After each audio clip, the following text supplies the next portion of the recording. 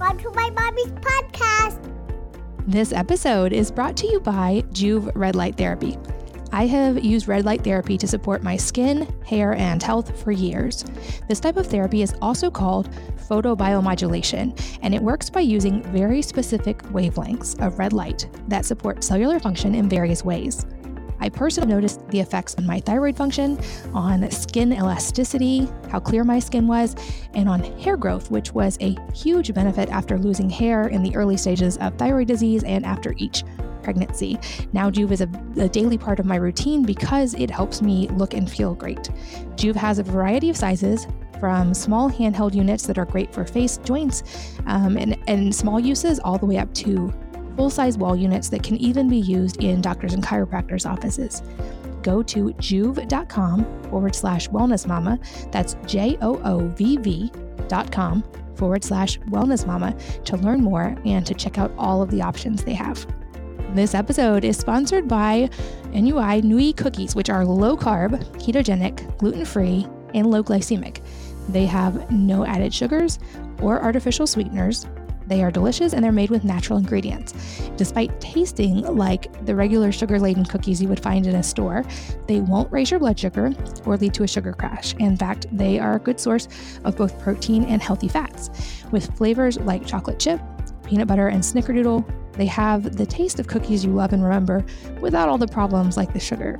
You can check them out by going to eatnui.com/wellnessmama.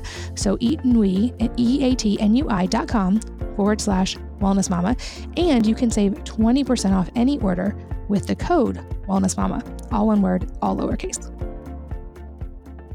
Hello, and welcome to the Wellness Mama podcast. I'm Katie from wellnessmama.com, and I'm here today with a friend of mine who I also find extremely inspirational, both as a parent and as a business owner, and just in the way he lives his life.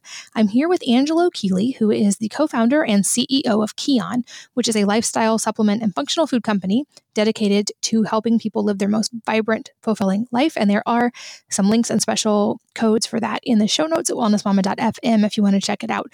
But Angelo is equally committed to producing quality products as he is to creating a vibrant, self-aware, and playful company culture for his employees, which we talk about today. Angelo is a yogi, a beatboxer, a multi-instrumentalist, and a polyglot. But more than anything, Angelo is a creator. He intentionally designs, strategizes, and executes his dreams for work, adventure, health, and family.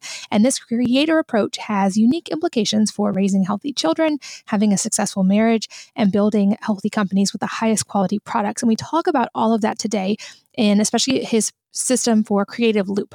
This approach has led Angelo to live on 3 continents, speak multiple languages, perform on stage with top 40 artists, found and lead multiple successful businesses, and most importantly, create the marriage and family of his dreams. I know that you will enjoy this episode as much as I did, and without further ado, we're going to jump in with Angelo.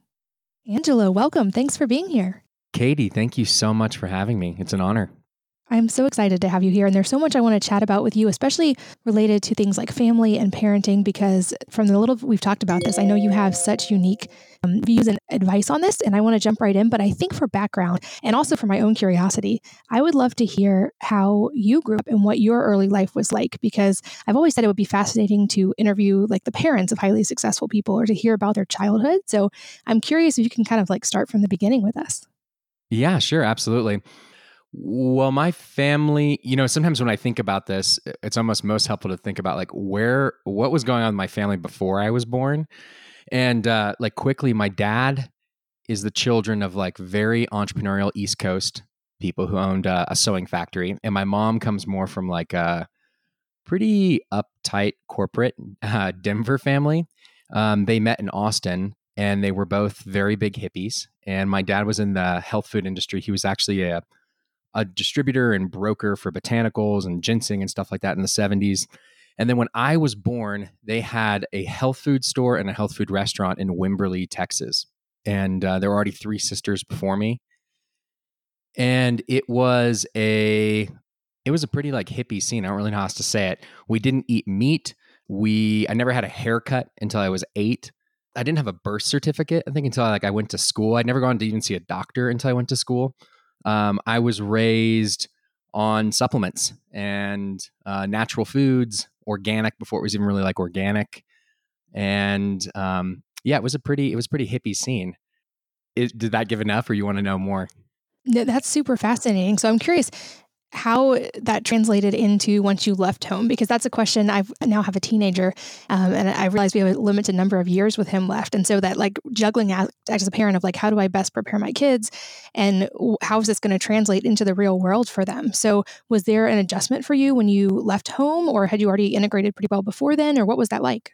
Yeah, well, so I mean, they raised me in a neighborhood or a part of Austin that was pretty. We ended up moving. We actually moved to Austin because my dad was a earlier partner in some of the Whole Foods part of like their restaurant business. So we moved to Austin for that, and I was raised in like a normal neighborhood, I guess, but with them as my parents. And so it was always this kind of like bridge between being the weird kid that went to school with tofu sandwiches, and everyone else had like cool bologna sandwiches and gushers and stuff like that, but I was around it. And yeah, I mean, as I got older and I had more, I mean, they gave me autonomy to make more of my own decisions as I got older. It was up to me to make my own decisions, to try things, and to start exploring the world. I would say, though, that like the foundation, if anything, of having parents that really cared, like they really cared about what we put in our body, they really cared about health. They really cared about, I would say, even like emotional health, and the way people treat each other. They were just really intentional about those types of things. That even though as I got older and I was somewhat kind of, I think it's fair to say I wasn't isolated like kids that go to like really protective, private schools or things like that. But I was isolated from some of like the worldly things. That still, when I went to go and explore those things and try them and learn about them for myself, I had a background of thinking deeply about them and wanting to choose things that were really good for me and caring about that. And I think simply being raised with that type of intention and meaning behind choices has really influenced my whole life. That makes sense. So what happened from there? I know that there's a couple of really fascinating experiences in your life after that. What was your journey like after growing up like that? What did you want to do with your life, and how did you springboard into that? So, I mean, it's interesting. I just described it as like, my parents were really kind of intentional about emotional stuff. I think they were when I was really little. And naturally, well, I don't know naturally, but what happened as I got older was there was more tension in the family. And actually, my parents ended up getting divorced when I was a freshman in high school. And I promise the story is going to end well for anyone who starts to think like, oh, he's just said it, it's all good. I did start getting into a lot of trouble in high school. I started just experimenting, doing drugs, being more motivated by social things and less connected to my family and my parents. And I would say that because they were less stable at that time, it gave even more like risk or possibility to go out and explore things on my own because I didn't have as much like grounding at home around it. And it led me to get into some like pretty complicated situations. I got in trouble with the law multiple times for like alcohol and pot and stuff like that. But then I actually got into a really terrible experience when I was 16. I upset some people that were much more hardcore than me. And I got stabbed multiple times and nearly beaten to death and basically left to like die in this parking lot. And coming back from that was when I was 16, was that recovery period was really it was just a super transformative part in my life. It's one of those moments in life when either you could just get way worse, like you could get much more depressed, you could feel more lost, or it's one of those times that becomes kind of like the catalyst for greater change and experience in one's life. And actually, I had some friends' parents who gave me the book Creative Visualization by Shakti Gawain, who's like one of like Oprah's guru people. I don't know if she was back then. She probably was.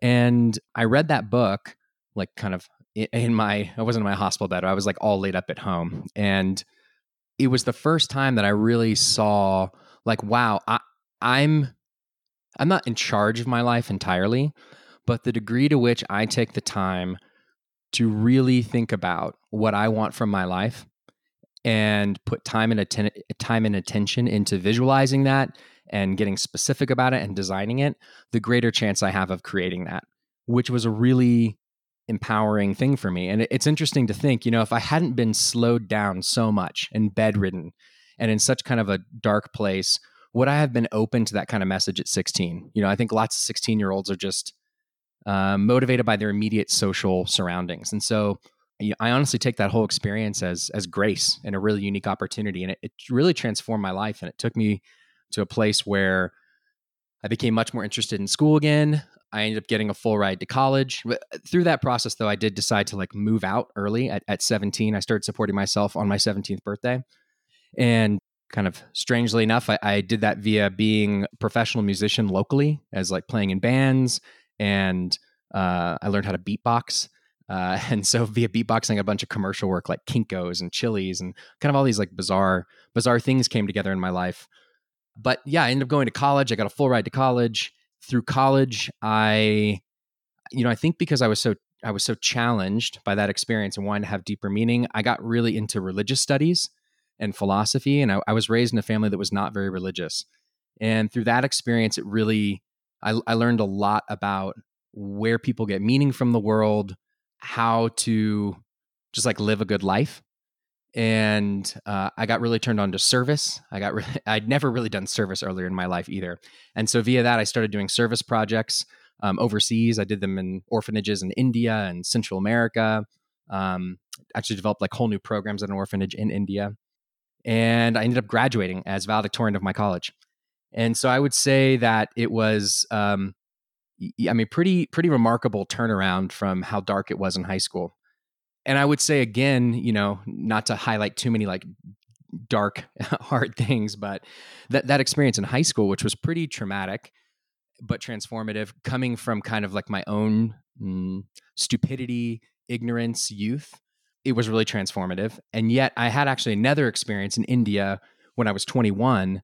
It was a very challenging, it was actually a bus accident in the foothills of the Himalayas. My bus and another bus collided, and the other bus went off a cliff. And there's no one there, it's hundreds of meters. There's no emergency services. And so myself and a few other young people climbed down this cliff and spent hours, rescuing the few people that we could from this cliff. And that was a whole nother side of trauma, of challenge, of life, of suffering that was, not for me necessarily making bad decisions, but just being in life and kind of seeing how I would react to that and what I would do in that type of moment. And again, that was a moment that I think was really transformative for me and taught me a lot about how fragile life is, how not in control we are sometimes, and the importance of just really savoring every moment. And I think from that, it's weird. It's it's this kind of contradiction between are we in control of our lives or are we not? We are to some extent, and we aren't to another.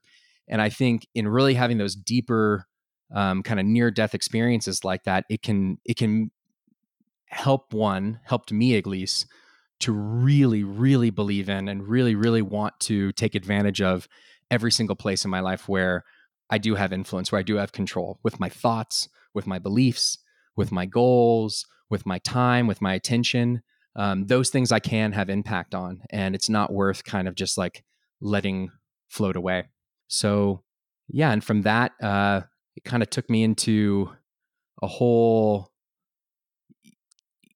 I think, unique career after that. I got really, during that time period as well in college, I got really turned on to other languages and cultures. I never learned another language as a kid, but I realized actually through my religious studies, because I learned classical Greek, Koine Greek, so I could translate the Bible. I learned Arabic, so I could read the Quran. And through that, I realized wow, you can learn languages as an adult. It's not as hard as they say. So I learned Spanish and I learned French. And so when I graduated, I moved to France. And through that, I kind of just kicked off a whole international career right out of college and ended up living overseas for the next 5 or 6 years before I moved back to Boulder, or I moved to Boulder. I was originally from Austin and, kind of restarted a career here in the US. So I'd say that's kind of, that's the transition from childhood through adolescence to young adulthood. You definitely have one of the more interesting stories I think I've ever heard when it comes to a lot of that. And Really curious actually to get your perspective on a follow-up to that. So I also had a really traumatic experience with sexual trauma in high school. And like you, I now actually am extremely grateful for that experience. And I can see the many benefits that it has and the ways that it helped me like grow and face things. I did realize like even in the last 5 years, I had another round of things that I worked through with that, realizing that I think I had shut down a lot of emotions after that time and then had just powered through, which was great for getting through college and being successful. But then there came a point where I had to learn how to work through those emotions and actually feel them again. And so that was kind of my last 5 years. But I'm curious, because something I've struggled with so much as a parent is realizing that trauma actually helped me so much to get where I am. And so many of the difficult experiences in life in general have helped me to get where I am. And we all hope for the best for our kids, and we don't want them to have to go through, these traumatic experiences to be able to succeed in life. So I'm curious, were you able to take things from that and how you have brought that into your parenting and giving your children those same skills and lessons, but hopefully without them having to face quite the pain that you faced?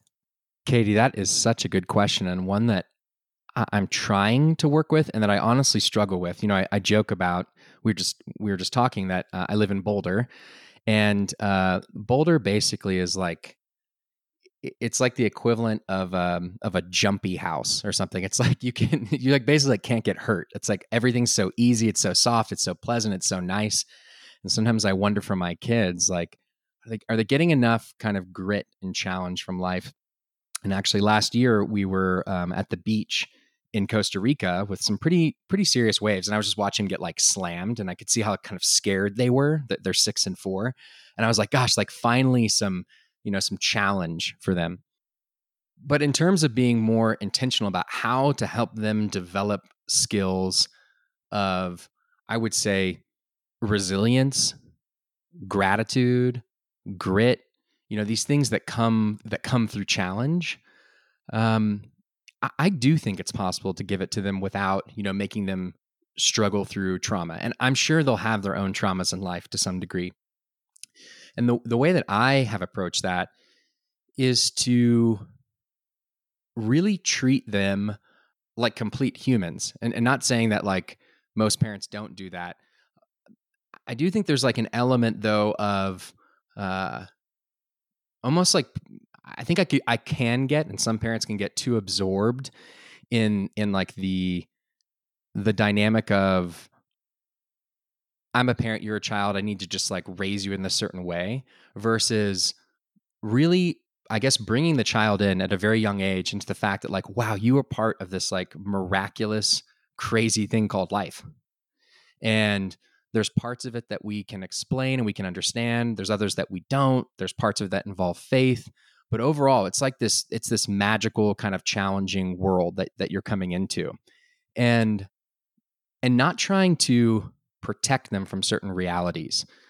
And I guess really engage them in the more challenging dynamics of life. So, for example, when they're acting out and being disruptive or being rude, um, I really just talk to them like an adult and tell them how it's affecting me. That when you act this way, I feel frustrated. I feel sad. I feel kind of stuck in the way that we're like stuck in this pattern together. And when they're really young, like when they're 2, they don't really get it. But it's been surprising to see as they get to 3, 4, how they get that. And I think simply being confronted with real tension with people that you love and you care about, and them being real with you, is some of the most challenging stuff you can work through in life. People talk about, oh, I'm a great, this is I think an adult joke, but like, I'm great. I'm like perfect until I have to like be around my parents or my family or something like that, or people get triggered emotionally. And yeah, I think just being real and honest about our emotional dynamics and about the way they impact people, and just like not letting them off the hook. Like, oh, they're just a kid, they don't get it. I just don't let them off the hook. They're responsible for the way that they feel. They're responsible for the way that their behaviors potentially impact other people, and other people have feelings that come up. I mean, they're not responsible for someone else's feelings, but they have to take account for the fact that they really do have an impact on other people. I think another way that I do it is, and this is an interesting thing for me because I don't feel like my parents did this as much with me. There were some things I was just naturally good at, and they'd kind of just let me do that stuff, not make me work really hard at the stuff that I'm not as good at. One thing I've really leaned into differently than I think I was raised is making them practice stuff, like just making them work at stuff that they don't like. And, it's like anything like playing piano, or actually been playing drums. They've been having drum lessons for like the last couple of years. And even when they don't want to practice, just making them practice, like making them get through that kind of discomfort of what's not fun. And so, I mean, those are some of my tactics to work towards this, but for sure, I mean, none of that's going to be as challenging as struggling through and overcoming sexual abuse, or some type of, near death trauma. I would just hope that at least, me trying to be as real as possible with them and trying to introduce them to grit and resilience and really direct communication will at least prepare them for when even, medium-sized challenges come up in life. I love that. And to speak to that, how you mentioned about like not regressing or emotionally regressing on your parents. I've heard that quote that you don't become an adult when you're 18, you become an adult when you stop emotionally regressing around your parents. And I love that you're hopefully creating a scenario where they never feel like they have to do that with you, that they can be real with you from the very beginning. And I hear echoes of like, we do a lot of that as well. Like I can't in good conscience make my children's lives difficult for them just so that they develop character, but we travel quite a bit and we don't travel in luxury. We travel and try to experience cultures where they are. And I feel like travel brings its own discomfort at times and lack of sleep and carrying heavy bags and things that like build that in without us, making their life hard on purpose. And we talk a lot about being able to be comfortable in uncomfortable situations and getting comfortable with discomfort in general.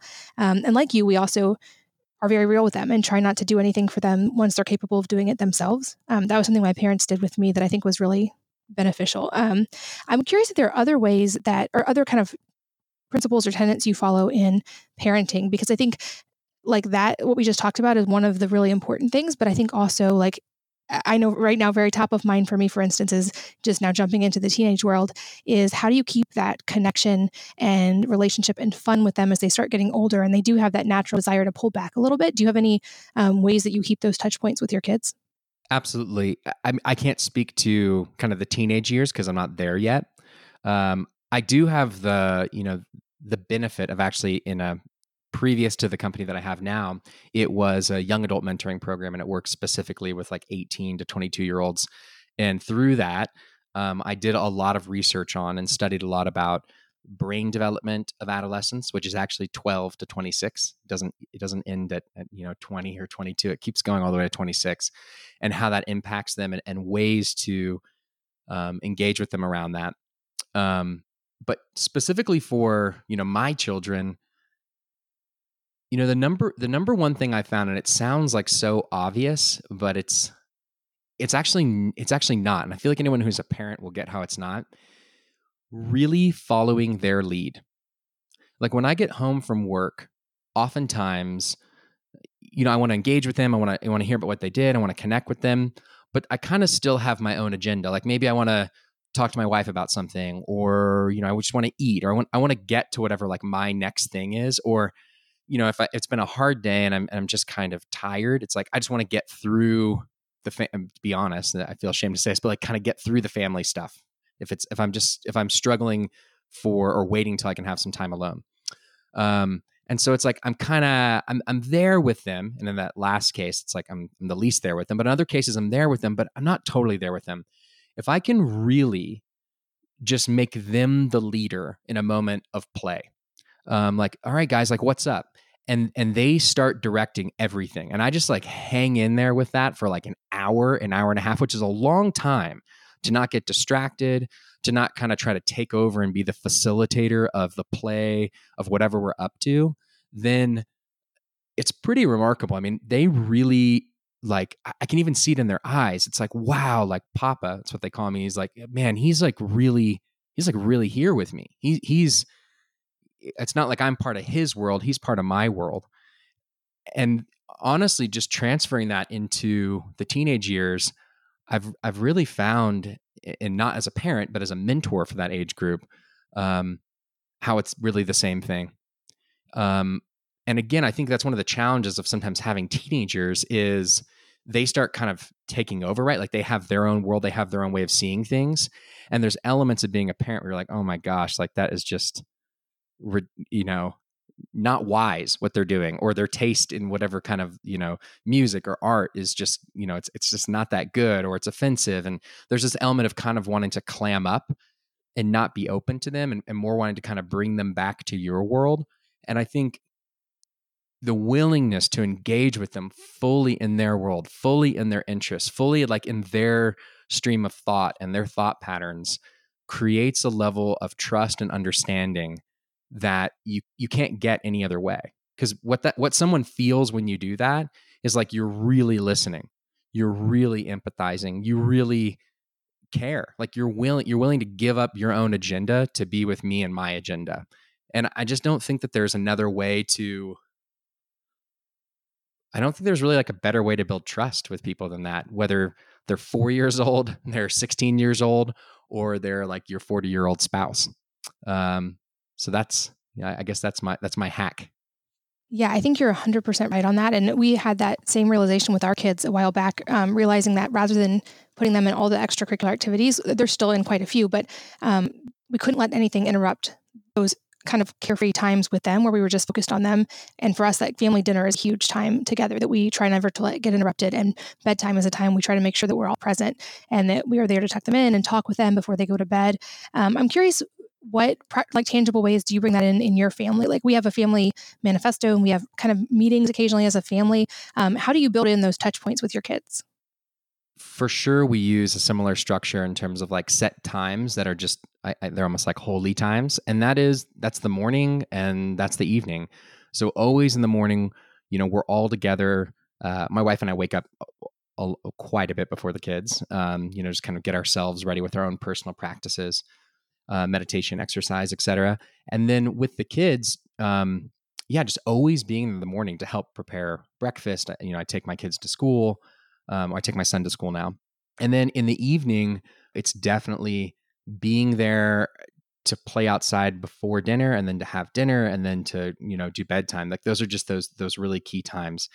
And I think also, you know, kind of going back to like what are like the key ways to help children develop if they, can't have like these traumatic experiences, is actually, just like prayer before dinner, and it really being a time and a place to express gratitude, I think has been really, really important. And we started that from when they were like, when my oldest was like 1 year old, just really every single night, everyone has to dig in and talk about what they're really grateful for that day, and just connect with how special life is and how unique it is to be alive. I think outside of or in bigger context than just with the kids is really with my wife and I and what we do. And we started this, we've been together 12 years. I'd say we started it in some form about 10 years, and it's become much more formal over the last 5 years, 6 years. And that is, we have really dedicated annual planning. And that looks like 2 to 3 day intensive, basically, of visioning out our life for the next year. And we go through different forms of visioning out, actually like doing deathbed visualizations. Like when we're on our deathbed, what do we want to look back and say about our lives? To mapping out kind of in decades, what are going to be the most important parts of each decade and what we want from that time. And these sound kind of like heavy things, but it's really helpful to see in context. Like actually, there's like 2 decades basically with your kids around, and then they're not around. So there's other things we may want in our life that we think we need now or we want now, like some type of career success or business or something. But it's like there's going to be time for that, if we're so lucky as to keep living that long.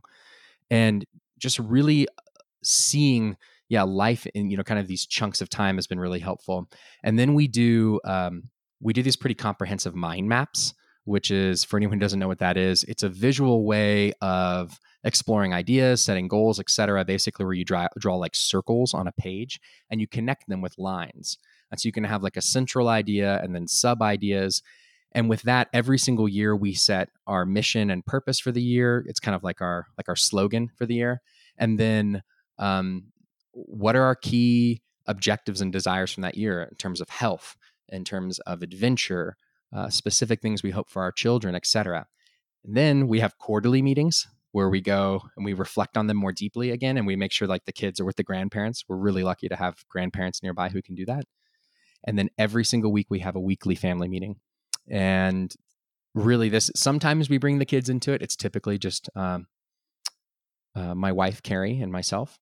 And in that, we take the time to go over all the key areas of life. So to be looking at kind of this master vision, but also to be, we have agenda points basically to remind ourselves of that I think are all the standard things that can come up in a relationship. Everything from just basic communication. Like, are there any snags in our communication where it looks like we're not necessarily fighting, but it's maybe sharp or there's misunderstanding?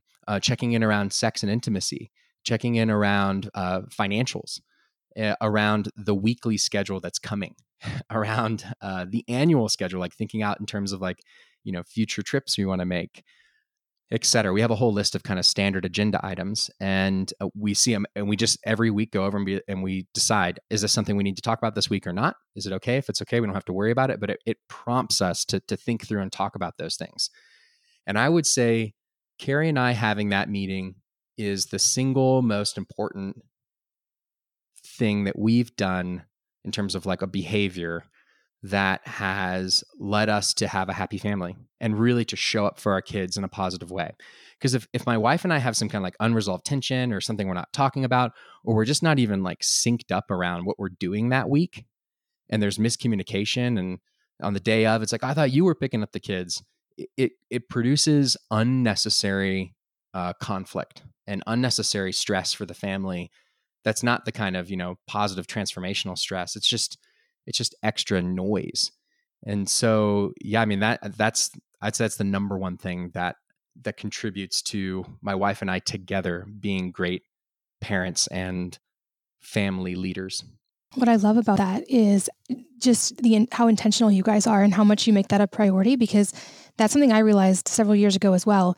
When I got really stressed, I talked about this a little bit, but where I was probably close to a nervous breakdown and considered actually deleting Wellness Mama because I was so stressed. And I realized in business, I had everything kind of flowed well. I had systems and procedures and checklists, and because of that, everything worked. But at home, I was much more just trying to juggle everything in my head, and I was much less intentional. And becoming more intentional in family and relationships and at home was absolutely life-changing. And I think so many of us, it's easy because life is so busy to get caught up in that and just fly by the seat of our pants or just juggle and just get through and survive each day. But when we take that time to step back and be more intentional, it really can be dramatic, the difference that it has for us. But it also made me think of it as kind of a segue, the business side of it, because I know that you also are an entrepreneur, and that's something that's probably important to you. And that's one of the core values that we've wanted to make sure we pass on to our kids. And so I'm curious how you guys, I definitely have some ideas on my own, but how you guys are incorporating that with your kids at their ages and what plans you have for the future, if that's something they choose to do as well. Yes, absolutely. And it's something too that I think like my parents gave to me. I was just raised in this household where I remember I would get 10 cents a copy. Like, so my mom would pay me per copy I would make. I describe my parents as being these hippies, and they had a health food restaurant and store. My mom also was an accountant, and so she had some accounting clients, and I would be like her assistant doing this different type of work. So I was used to getting hired to do work at a young age. With our kids, what I think the approach that we give them to life is multifaceted. There's a whole dynamic around ethics and people. Like, how do you treat people, and what type of relationships do you want to be in, and why? And there's also another dynamic, which I think this is where there's many, there's health, et cetera. But where I put entrepreneurship is kind of like the creation box, the active box. Like, if you're going to go out into the world and do something, what do you want to do? And you could be a professional. You could go to school and become a really talented, trained technician as like a doctor. You could become an artist. You could be a business person. Like, what is it that you want to do? And so, regardless of what path they go down, we want to teach them and empower them with the skills to look inside themselves, find out what they're interested and passionate about, and then know how to take that interest and turn it into something real in the world that has real meaning to other people and to society, and that people want to pay you money for it, that you can engage in the world around that. And so really anytime they have an interest in something, we make sure that we nurture them doing it for themselves and that they just love doing it on their own. And then we do ask, like, hey, how is this something you could share with other people? So for example, if it's playing music, so my kids and I we've made up this band. It's called The Filthies. It's a punk band. And we really do have practice, and we record some songs. And, I think I led us in the direction of a punk band. It's the easiest band to make with a 4-year-old and a 6-year-old because it's just like noise. But with that, they love just doing it. But they also like the idea of making a video and sharing it with friends. And now they're really excited. My son Joaquin just designed our first t-shirt, and we just ordered them. So we're getting all these Filthies t-shirts made that then we're going to sell and share with people. But rather than it being like, here's this way that like you're going to make money, it's how can you take this and engage others in it and create more value in their life. And similarly, we've done like the lemonade stand a lot, which they love the lemonade stand. And probably, from a more kind of capitalist or financial standpoint, I have started introducing to them. Joaquin gets it more now. He's 6. Just like kind of the basics of financials. What the difference is between getting like a return on your investment. Like if you put money into these lemons and into this honey and into these jars, how much money do you need to get back from it? And what's the difference between like CapEx, like actually investing in the jars that you're going to be able to use over and over and over again versus the cogs of just like the lemons and the honey for this time. And how do you start to think about when and how you're going to spend money? Do you really need like the fancy jars to start? Or do you start just with the lemons and the honey now? And then once you get more money, then you could get nicer jars to serve them in. And I think just teaching it as kind of like a game and a fun way of understanding how to use the resources of money, it's super fun to them. And it's not like they're trying to like go out there and like make a bunch of money just for doing it. They're pursuing passions and things that they love, while at the same time just learning how money works and how to get a good cash on cash return. I really like how the focus for you guys is creating value, and that's the metric, not just money, because I 100% agree. If you create value and help people, the money can come from there. This episode is brought to you by Joovv Red Light Therapy. I have used red light therapy to support my skin, hair, and health for years.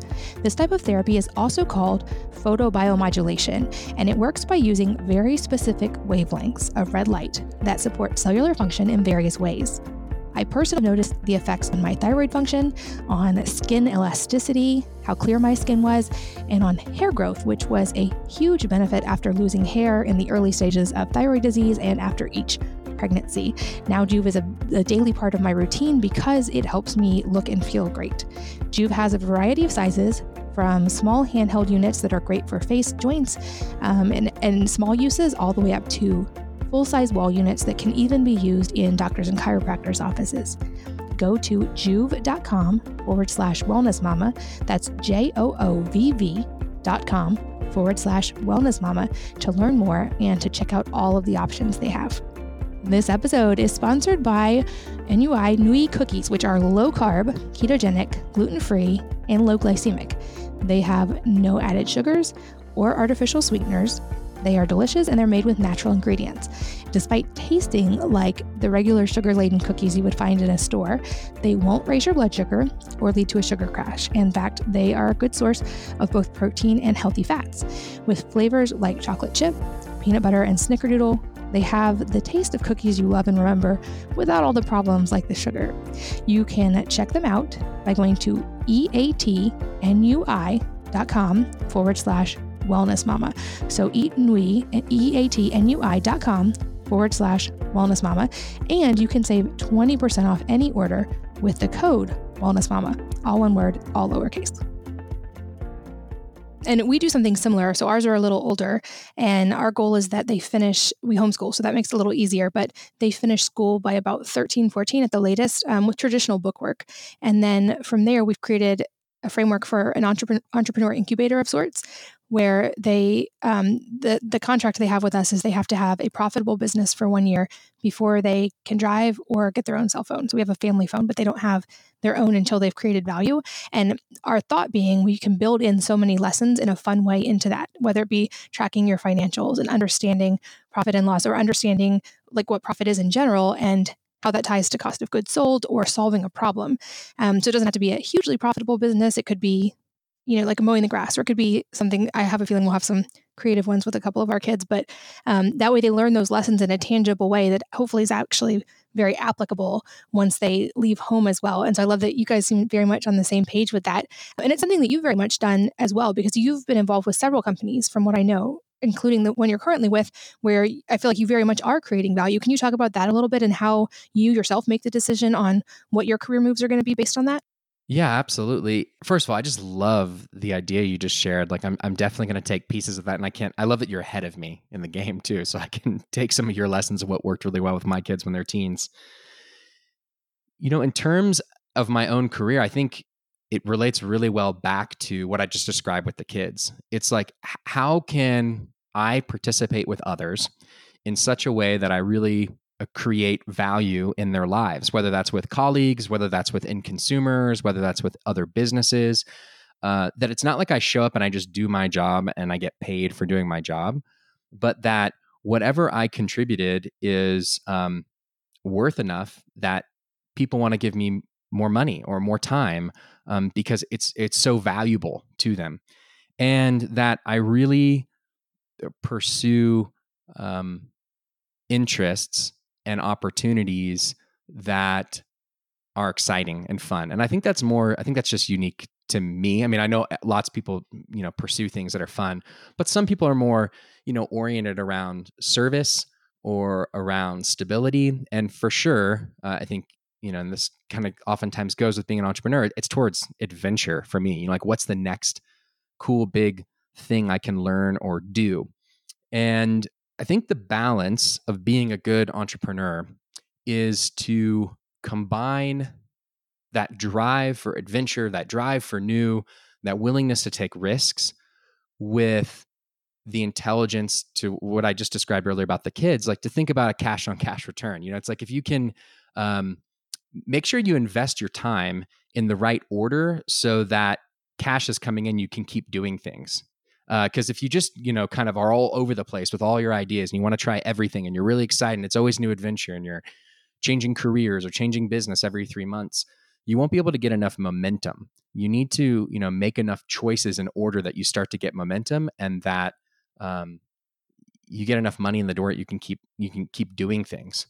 And so I would say, the current business that I'm part of, Kion, which is a lifestyle, supplement and functional food company co-founded with Ben Greenfield, it's been the coolest thing I've ever been part of as a business. It brings out the best of me. I love it so much. We found a lot of success. It's an amazing partnership with Ben, and it's just kind of like it's an ideal for right now. And I think the reason why that is because in Ben, I found a partner who was as excited about life, maybe even more excited about life than I am. This guy is like, he's a wild dude, and he's been on the show before, so I'm sure some of your listeners have heard of him. And if you haven't, if you didn't miss that, if you missed those episodes, go check out Ben Greenfield Fitness. He is just really up for adventure and trying everything, and is so passionate about life. And he's also really willing with me to be patient, to build a company the right way, to build the right team, to do things step by step. And with that, we have been able to build a company that, is not just exciting for us or profitable, but it really, I just feel deeply connected to it. I love it. I can't imagine loving a company more than the way that I love this company. And that's because we're really making the highest quality products we can make. We're really trying to build the highest quality culture and team and set of relationships that we could possibly make. We really are dreaming big in the future about like the types of unique ways that we could serve the world through better health products and solutions. it's just this kind of perfect combination of being, I guess it's like the idealist and the realist, being connected to our deepest passion while at the same time making smart business decisions in the moment. And I'm so curious. I know I've heard it from Ben, I think, before, but remind me what Kion means and the meaning behind the name of the company. Yeah, absolutely.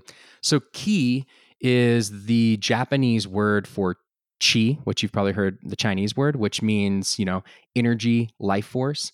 And Kion is a development on that word. And it's really the purpose of the company, being beyond just like one more, performance supplement company, is to really be focused on helping people connect with their core life force, with the energy that makes them up and that makes this whole life possible. And to find a way of optimizing that.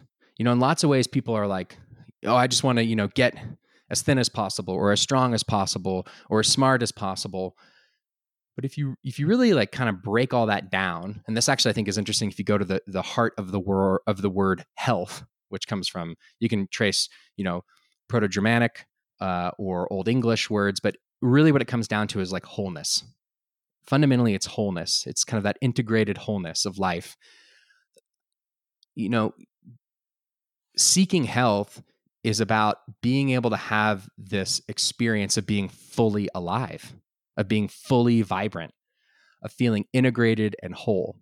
And we wanted to make sure that we built a company that, like, that's what we encouraged in the office. That's really what we encouraged with every single person that purchased one of our supplements or our bars or our coffee, that they could feel that that's what we were about, and that we made all of our business decisions from that and not from a place of like, hey, is this the thing that's going to,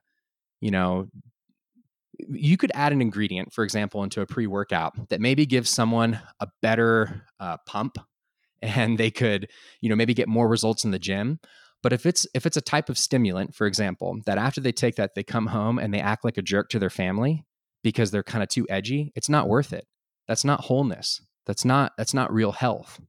It's like seeking out one extreme over what it really means to be healthy and have a vibrant life. Sorry, that was a long answer. No, I think that was a perfect answer. And I love that so much. And the recurring theme I noticed with you, both from being your friend for the last couple of years and everything you've said today, is this amazing ability to learn from life experiences and then to really kind of create and build the life and the family and the career and the relationships that you want based on that. And that's kind of the theme I was hoping that we'd pull out today. So I'm curious for anybody who maybe doesn't have that same confidence or doesn't have the life that they hope for right now, if you have any steps or things, other ways that you would encourage people to start manifesting that in their own lives.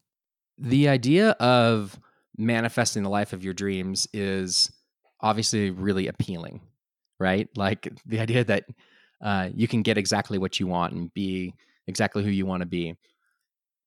I think that the first thing to acknowledge and to consider is that it's not a direct line. It's not like, this is who I am today. These are the parts of my life I don't like. This is how I want to change. This is who I want to become. And I'm just going to go directly there. I think it looks more like a series of circles or spirals and a continuous learning process. And so rather than thinking like, I'm just going to set this goal and I'm going to get to it, and then if I don't get to it, then I'm like disappointed, really consider that you need to go in loops and circles. And so I talk about this process of the creative loop, and I actually use this a lot with Kion as well, and like our whole team and building a company.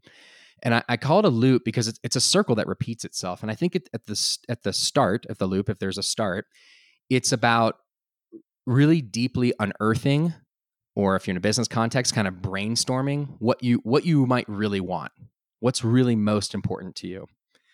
And the first time you do it, or the second time, or the third, or the 20th time, it's not going to necessarily be the final time. You're not going to really uncover what it is. But what's your best effort today? What's your best effort today to think about what you might really want? And are you willing to challenge notions of what's possible, what's not possible? And don't try to think through all the how and the what and exactly, how it's all going to happen, but just what could it be? And once you've unearthed that and taken the time to do that, what's the piece that really sticks out? Like if there's a vision for the ideal relationship or marriage or way to be a parent or health. What is it that, not in all of its detail, but just kind of like the vision of it for you, like the way you can imagine yourself interacting with your children, or the way you can imagine yourself interacting with your spouse. And then to take that and to add some more color to it, and to design it in a little more detail. Like, what would that mean? Well, that would mean that if I want to have this relationship with my wife, I would really remember to take out the trash every Tuesday morning. And I give this as a real example because it's like one of the things I just consistently like fail at. I mean, I do it pretty well, but I mess it up like every 6 weeks or something. And just designing in specificity what that looks like. And then as you continue to kind of move through, if you can imagine this being a circle, to the next stage of the circle, after you've designed the specificity of it, then get into like the how. Okay, so like, how am I going to do that? Like, how am I going to remember to take out the trash? Because it seems like I keep messing it up. And to spend some time on that. And that's what I call just like, that's actually what strategy is. When people talk about like business strategy is honestly just the sequencing of activities in the right order to get at the end result you want to get to. And so spending some good time on that. And then after you've done that, think about, then it's really just comes down to action. Like you have to start taking action. And some people are better or worse at taking action. Some people are better or worse at strategizing, at designing, at the brainstorming, and just acknowledging kind of in this circle what you're best at. And after you get through the action, I think this is the most important part of this whole loop, to evaluate what happened. Oftentimes people set goals and then go for it, and then it happens or doesn't happen, and they never really go back and evaluate what happened.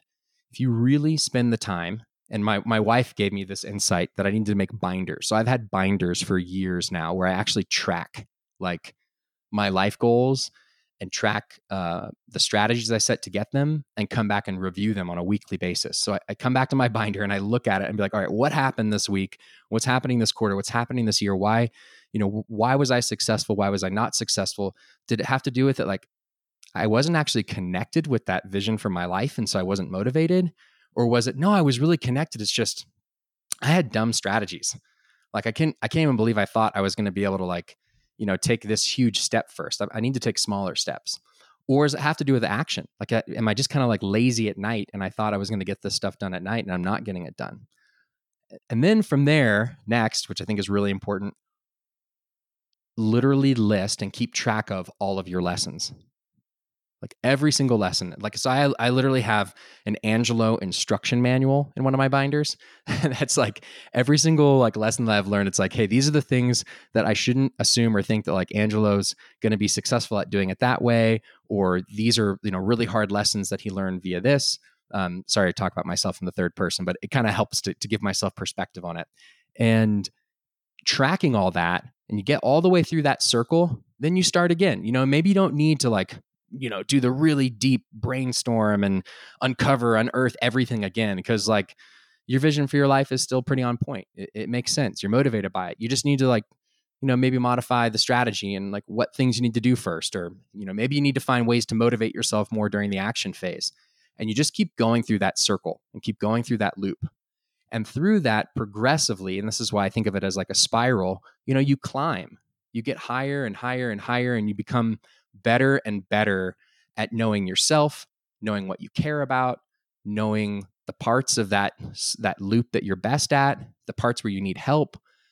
And you just become, a better actor in the world on behalf of your own desires and dreams.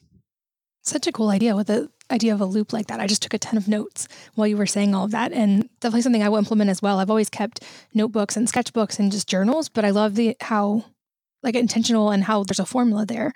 And that makes sense that over time you'd be able to build on that.